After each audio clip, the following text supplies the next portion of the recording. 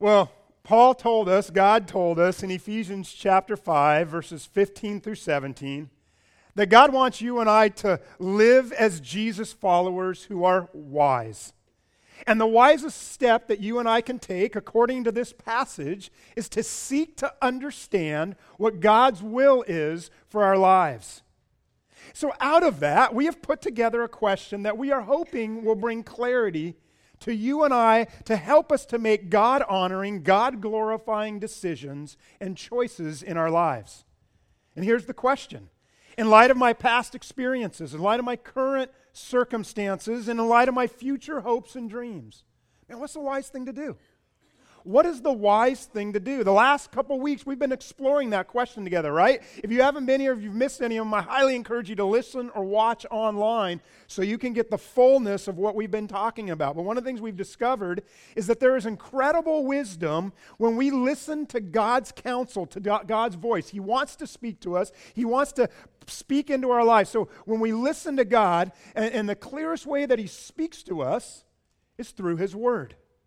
In fact, if you ask the question that we've been asking through this series, if you ask that question without seeking God's counsel through His Word, it is more than likely that when you land at a decision, a conclusion, or whatever the case may be, it is more than likely you will land on a human, if you want to use some Bible terms, fleshly wisdom rather than God's wisdom. So listen to God's Word. And then God will also use, we've discovered, He'll use the voices of other good and godly people who will help us make wise choices. Well, we discovered last week that listening or hearing God's wisdom or counsel, that's part of the equation.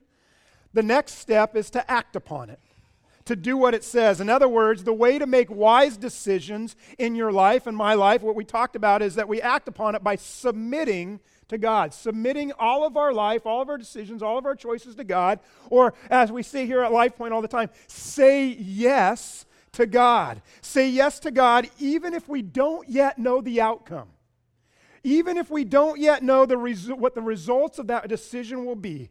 And the Bible describes that type of living as walking in the fear of the Lord. The Bible talks about that as having faith in the Lord.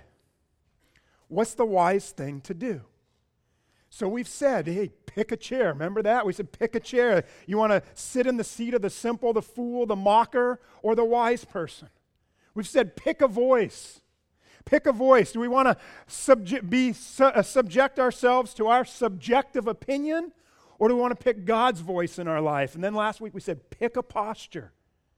Pick a posture. It's my life. I'm in charge. That's my posture I take, kind of chest out. Or humble submission. This week, it's time to pick a mission. Pick a mission. Dr. E. Stanley Jones, he was a famous Methodist missionary, author, and evangelist. He was once asked to name the number one problem of the church. Now, let your brain just scan that real quick. If someone came up to you and you needed to give a quick answer, what's the number one problem of the church? He quickly replied. So he didn't even have to think about it. He already knew. For him, the number one problem of the church, he said, was irrelevance. Very interesting. Irrelevance. He went on to say this, that 3/4 of the opposition to the church stems from disappointment.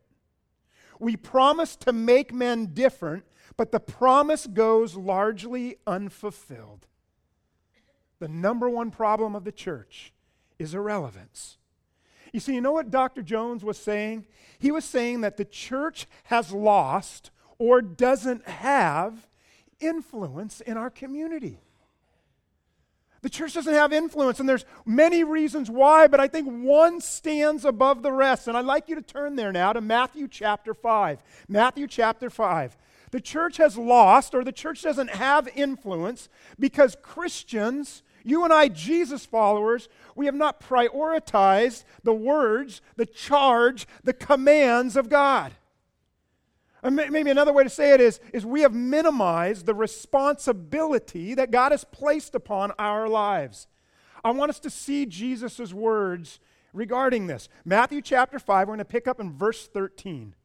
Matthew 5, verse 13, he says this. You are the, what's the word? You are the what? Salt of the earth. But if salt loses its saltiness, how can it be made salty again? It is no longer good for anything except to be thrown out and trampled underfoot. Verse 14, you are the what? You are the light of the world. A town built on a hill cannot be hidden. Neither do people light a lamp and put it under a bowl. Instead, they put it on its stand, and it gives light to everyone in the house. In the same way, let your light shine before others, that they may see your good deeds and glorify your Father in heaven. Now, I want you to think about for a moment the crowd that Jesus is talking to right now when he says this. What's our context? Jesus is not speaking to world leaders right now. Jesus is not speaking even before Congress or even a local assembly at City Hall. Jesus is not speaking to a bunch of high-capacity overachievers. He isn't speaking to leaders. He's speaking to a crowd sitting on a hillside in northern Israel, in Galilee. This was a group of common people who had no high ambitions or positions.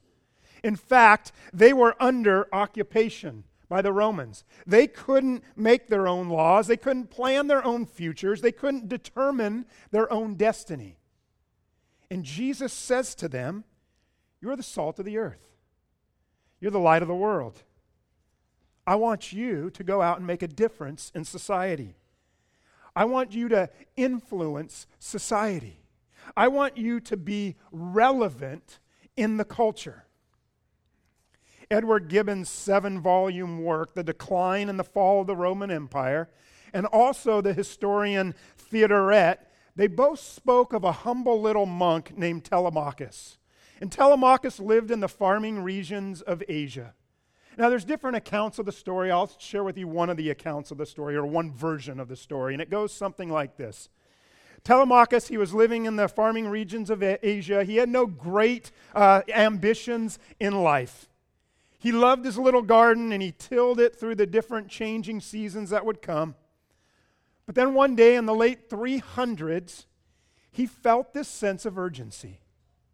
He felt God was really speaking to him and God giving him a direction in his life, and he didn't know why, but he felt like God, he felt this impression from God like he wanted him to go to Rome, which was, of course, the heart and soul of the empire. His feelings were so strong, they actually frightened him. But he decided to say what to God? What's our word? Say yes to God. He humbly submitted to this call, and he went. He prayed along the way for God's wisdom and God's direction, not even sure why he was going to Rome. He gets to Rome. He finds himself at the great Roman Colosseum. And once inside, what he saw absolutely shocked him. He had never seen a gladiator contest before. His heart was sickened. There in the arena, men were hacking at one another with swords and clubs. The crowds would roar at the sight of the blood and urged on their favorites to kill the other person. Telemachus couldn't stand it as he watched this. He knew it was wrong. He knew this wasn't the way of God, that this isn't how people were meant to live. This isn't even how people were meant to die. So little tiny humble Telemachus worked his way through the crowds down to the wall down by the arena. And as loud as he could, took a deep breath and he said, "In the name of Christ, stop." Not a lot of people heard him. So he crawled up onto the wall. And Telemachus shouted once again, "In the name of Christ, stop." This time more people heard him. But those who heard him, they simply laughed at him. But Telemachus wasn't to be ignored. He jumped into the arena, began to run towards the gladiators, and as he did that, he shouted out, "In the name of Christ, stop." The crowds laughed at this silly little man. They started throwing stones at him. Telemachus, however, found himself on a mission. He threw himself between the two gladiators. He stood between them and looked at them both, put his hands up and said, "In the name of Christ, stop." Those two gladiators looked down at the little man, taking their swords, and they both began to cut at him, hacking him from, shoulder to stomach. He fell onto the sandy ground, blood running from his body. He's dying at this moment. One last time, as he was feeling the life drained from him, the crowds now weren't laughing. It was completely silent. And in this moment, nobody moved. And Telemachus' final words rang out in the memories of all who were there as he said, "In the name of Christ, stop." It was just like this. And one by one, the people started to leave the Colosseum. Not many at first, but eventually the crowds got up. Everybody began to pour out of the Colosseum in growing numbers. Historian Theodoret reported that the gladiator contests were never held again after that day. All because of the witness. All because of the testimony of a single Christian who was focused on God's mission that He gave to you and I to be salt and to be light. You see, every single one of us here this morning have been called by God to God's mission to make an impact, to make a difference, to leverage our influence that God has given us. Now, what I want to do through the rest of our time together today is I want to dig a little deeper into what this actually means. And I want to look deeper into the passage. And specifically, the first part of the passage, it can actually be a little confusing. So let's relook at it together. Look at verse 13 again. Matthew chapter 5, it says this, "You are the what? You are the salt of the earth. But if salt loses its saltiness, how can it be made salty again? It is no longer good for anything except to be thrown out and trampled underfoot." Of course, my question is, can salt really become unsalty? That's my first thought. So I looked it up and kind of, looked around. I actually spent way too much time this week reading about salt, and I'm not going to bore you all with it. But what I can tell you this, and I guess you'll have to take my word for it with my research, but if we have any chemistry teachers here, I know we have a lot of teachers here, but any chemistry teacher will tell you that, that can't really happen. Sodium chloride is one of the most stable compounds in the entire universe. It doesn't change. It doesn't lose its character. And if you want to go research it like I did, it's actually pretty fascinating how it works. But obviously, Jesus said this, and so it must have meant something to the people back then. He wasn't teaching, 21st century people what we understand about salt and molecules and all that kind of stuff. So what was his context? What would the people have understood when he said if salt loses its saltiness? What would they have understood? Well, much of the salt in Israel came from around the area of the Dead Sea. And the Dead Sea was about 1,388 feet below sea level. It's the lowest land area in all the world. Water starts in the tributaries north of the Sea of Galilee. It flows into the Sea of Galilee. And then out of the Sea of Galilee, it flows into the Jordan River. The water flows down the state of Israel and ends up in the Dead Sea. That's the end of the line for the water. There are no outlets. The hot desert sun then evaporates the water. And that leaves behind a chunky white powder that is made up of a combination of salts, gypsum, and minerals. That's what's left. You can look at a few different pictures of what that looks like in Israel. If you were to go to the Dead Sea, you could see these kind of chunks of salt that are there. Pretty fascinating. Now, this powder, these chunks, if you will, they contain enough salt to season meat or to add flavor to soup or other foods, which is why the people of Israel use these salts in a tremendous way in trade. And they would use it in their own lives in cooking. And when they would scoop up, they would scoop up the salt, which is mixed with the minerals. And because it's not pure sodium chloride, it is possible under certain conditions, when there is a little dampness in the air, it would be possible for the salts in that mixture of minerals, it would be possible for the salt to be dissolved first or to be leached away. And the reason is because it's more soluble than minerals that were mixed with it. There's your history lesson, your chemistry lesson. We're done now. Steve's like, yeah, man, I like that. Now, what's very interesting, this dissolving that would happen with the salts in this, you may not notice it by looking at it.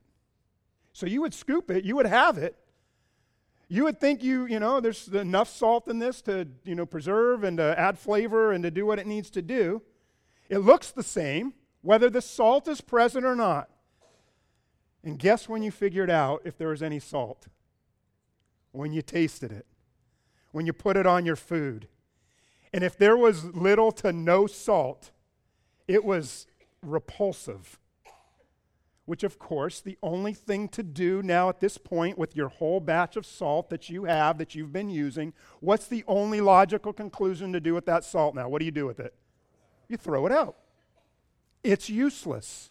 It's no good. I want you to think about this with me for a moment. On the surface, by appearance, you can't tell if a person is a Christian by looking at them, correct? I mean, look around. You can't actually tell if somebody, if you just look at a person, you can't, that's a Christian. You can't make that distinction. What did Jesus say? How do you recognize somebody? Does anybody know what he said? He said, you can recognize somebody by their summertime, so you might be thinking about this a lot. You can recognize them by their what? By their fruit. You can recognize somebody by their fruit. Using Jesus' metaphor of salt, what's one of the easiest ways that I can recognize a believer? Jesus is saying, does a believer add flavor? Do they add flavor? Do they add flavor to a conversation? Do they add flavor to a life? Do they add flavor to a ministry? Do they add flavor to a company, to a team, to a relationship? Do they season those relationships, those environments, those conversations? And that's what the Bible talks about when it talks about salt. Colossians chapter 4, verse 6 says, let your conversations be always full of grace, seasoned with what? Seasoned with salt, so that you may know how to answer everyone. Ephesians chapter 4, verse 29 says, do not let any unwholesome talk. Another translation says, do not let any foul talk or abusive talk come out of your mouths, but only what is helpful for building others up according to their needs. Another translation says, only what is helpful as it fits the occasion, that it may benefit those who listen. Listen, church, what you say matters. What comes out of your mouth matters. If we are full of grace, if we are helpful and good by what we communicate, by what we say, by how we deliver it, if we build others up, if we encourage others, if we are graceful in our communication, if we are helpful to others, if we add benefit to their life, if we add value to their life, and it fits the occasion, you are being the salt of the earth, Jesus says. And this matters to Jesus because he said, you are. He didn't say, I hope you will be. It would be really cool, I know you're my follower. Here's one of the things I'd love for you to consider. That's not what he says, does he? He says, you are the salt of the earth. Also in the ancient world, another function of salt was to act as a preservative. It would keep, something from spoiling. I want you to think about that. That's what you and I do as believers in this world. We act like a preservative of God's values, a preservative of God's holiness in this world. Just imagine what our world would be like with no churches, with no Christian universities, no church-supported hospitals, no Christian, social action groups, no Christian organizations ministering across the world. Imagine what our world would be like. Actually, you don't have to imagine it. Just go find out what the world was like over 2,000 years ago. That's exactly what it would be like. You are the salt of the earth. preserving God's values, upholding God's holiness to this world. Another way to say it, we hold evil at bay. Finally, salt not only adds flavor and seasons and preserves, salt has another use. This is a very interesting one. You may or may not be aware of this one. Salt was used to confirm agreements, to seal treaties, and to establish covenants. And this is actually where what Jesus is saying, these, you maybe heard these before, but this one really brings it home. In biblical times, men would carry around pouches that had salt in them. Soldiers were actually paid in salt. It was a valuable commodity. And when a covenant was made between two people, they would take a pinch of salt from their pouch, and they would each do it, and they would intermingle those pinches of salt together. And that exchange of salt was a covenant. That the two now, you're bound now to the other person. You can no longer pull out your little bits of salt grains from that pile. You're now glued together with this other person. It meant that the agreement was binding. It meant you could not go back on your word. It was this irrevocable covenant that Abijah, who was the king of Judah, it's what he relied on when he went to war with Jeroboam, who was the king of Israel. And maybe you know some of the Old Testament history. You had the northern evil kingdom of Israel and the southern, more godly kingdom, at least more so than the northern kingdom of Judah. And Abijah, he was a godly king, and he was going to war with Jeroboam. But the problem was Jeroboam had 800,000 soldiers, and Abijah only had 400,000 soldiers. And since technology was kind of all the same, they're all using clubs and sticks and arrows, there's nobody has a defining advantage. You know what the defining advantage was? An extra 400,000 people comes in handy, right? And so Abijah is thinking about this, and Jeroboam, he's thinking, okay, we got this in the bag. But Abijah warns and reminds Jeroboam and all the people in 2 Chronicles chapter 13, verse 5. He reminds them that David, King David, their great-great-great-great-great-grandfather, he had made a covenant with God. You ready for this? A covenant of salt. And he had made that covenant of salt that says in 2 Chronicles, David and God, and Abijah had been faithful to that. He had followed that covenant. He had not broken his word. He was glued together with God on that covenant and being godly. But Jeroboam and the people of the north of Israel, they had broken the covenant. Therefore, he was reminding Jeroboam and all the people, guess whose side God's on in this little battle we're about to go in? Really cool story. Read it sometime on your own. Check out the rest of it. But the idea is the covenant of salt came and it was binding. And Abijah knew God would honor the covenant. It was that big of a deal. You can go throughout scriptures. There's lots of little examples. I'll just give you one more. Ezra chapter 4, verse 14. Actually, the enemies of the Jews. So it wasn't just a Jewish thing. The enemies of the Jews, they wrote a letter to the King Artaxerxes of Persia. And they told him, hey, we want you to remember that we're going to be your servants forever and that we've eaten salt from your palace. In other words, we're connected. We have that. We're together with you. One translation, when it talks about eating salt from your palace, it actually uses the term that we're under obligation to the palace. That's what the imagery is. You're under obligation to follow, to fulfill the covenant. So, imagine the people listening to Jesus.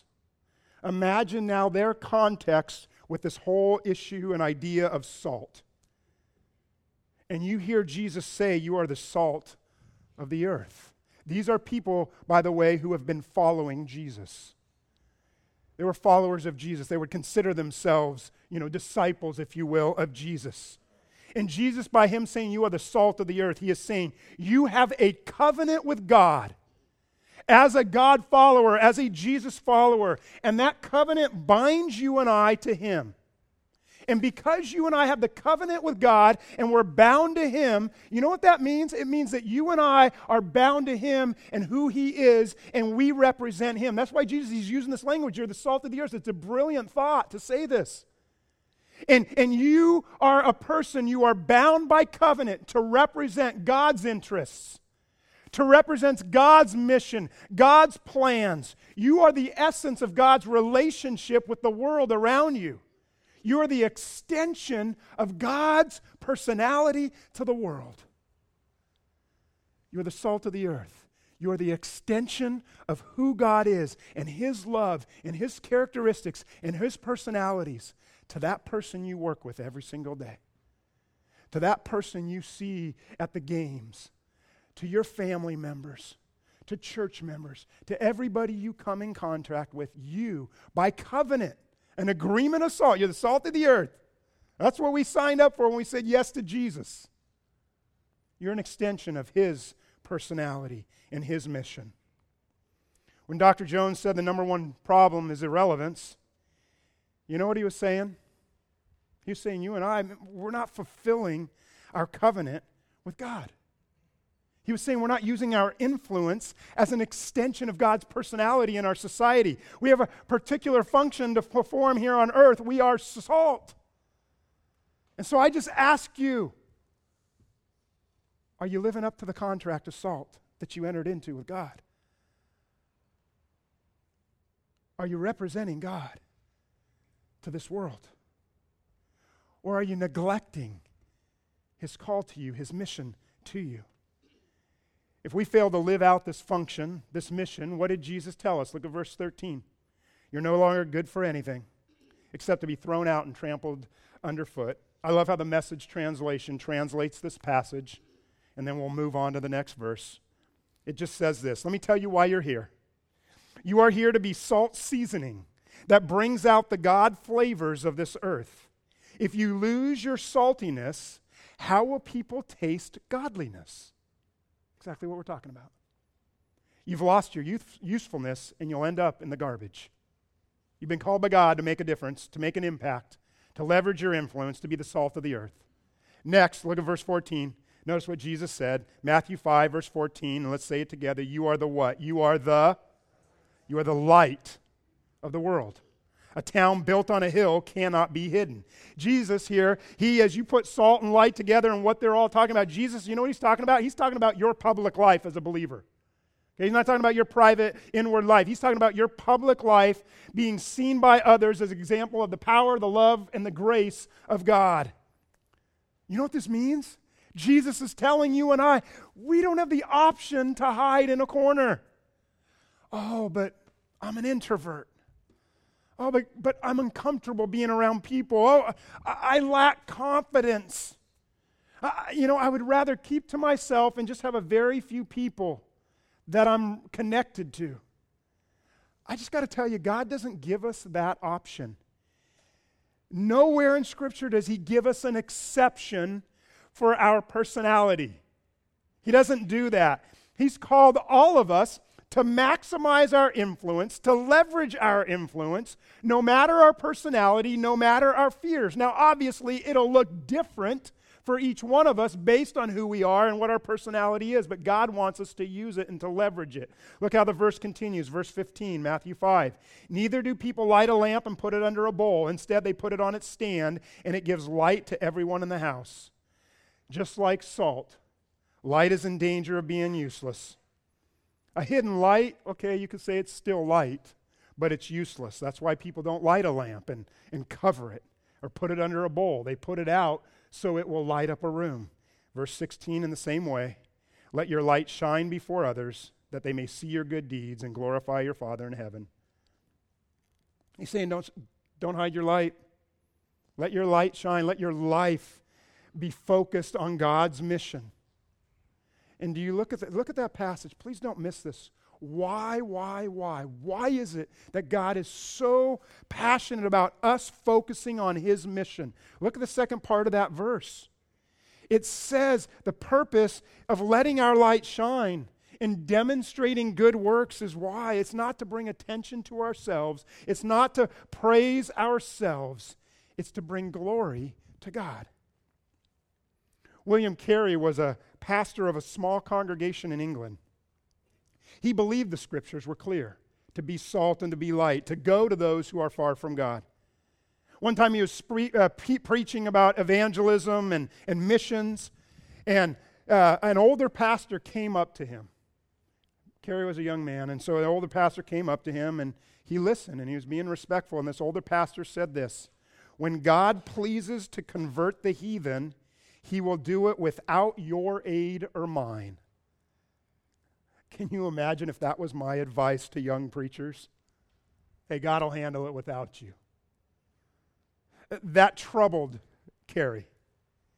He began to gather facts and statistics and Bible commands and common sense arguments, and he began to demolish the position of people like this older pastor and many others who said the church should do nothing.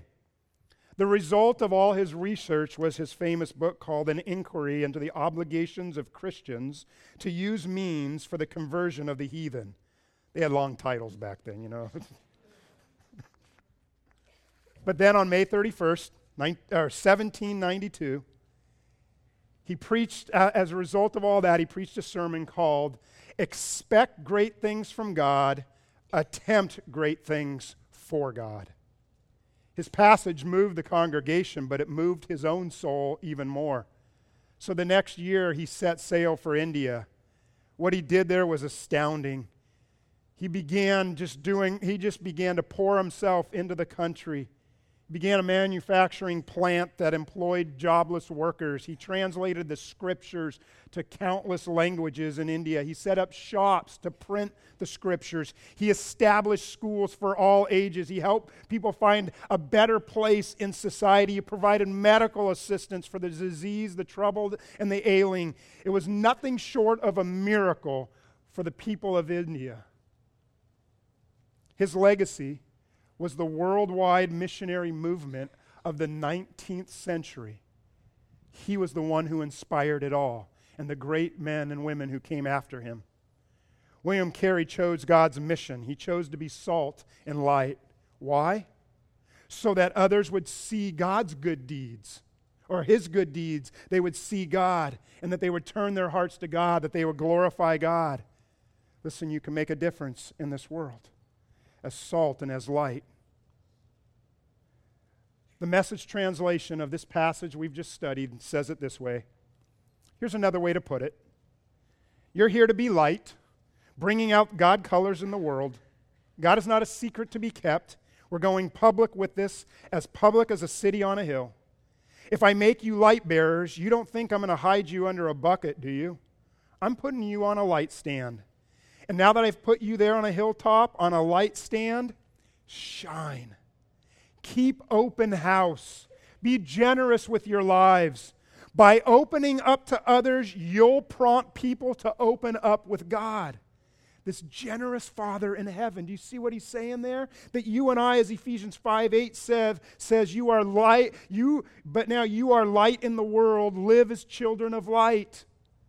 You and I, the primary call of the church is to be the light of the world, to spread the message, God's message of love, of grace, of salvation through God's Son, Jesus Christ. Fellowship and hanging out with other believers, that's good and it's great and it's wonderful and it's rich and it's exciting, but our mission, our call is to be light and to be salt to this world. So what's the message today? In light of this series we're in, what's the message? It's very simple. What are the wise steps? What are the wise choices? What are the wise decisions for me to make in my life to maximize my impact and my influence for God?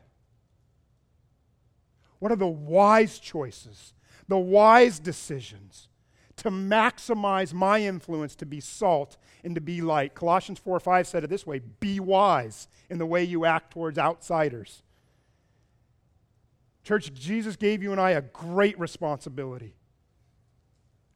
But you got to choose. You got to pick a mission. And you can choose your own mission, your way, your agenda, your path, your desire, your vision, your mission for yourself, or you can choose God's mission. The greatest tragedy is that you and me, is that the greatest tragedy is the church would be irrelevant because of the mission we choose. So my hope and my prayer is that you would be wise and you would choose God's mission for you to represent Him, being salt and light to a dark world. In light of my past situations, in light of my current circumstances, in light of my future hopes and dreams, what is the wise thing for me to do to maximize my influence as salt and light? And as we close this morning, I want to tell you one way to answer that question. What's the wise thing to do? I close this morning by giving you one way to be wise in maximizing your influence. And the wise thing to do is to sharpen that influence, to get better, to get smarter with your influence, to get equipped.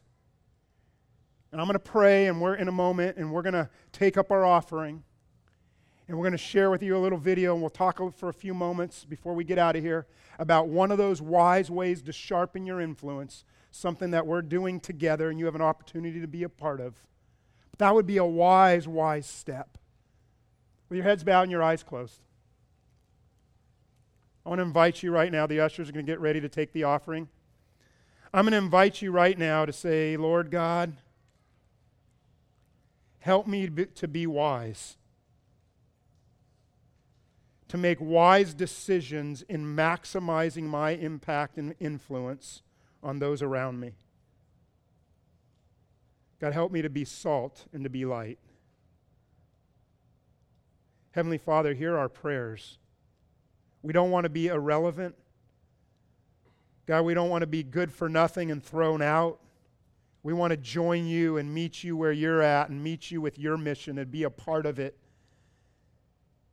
And to maximize the influence we have, no matter how small, no matter how great, but to maximize it for you as salt and as light.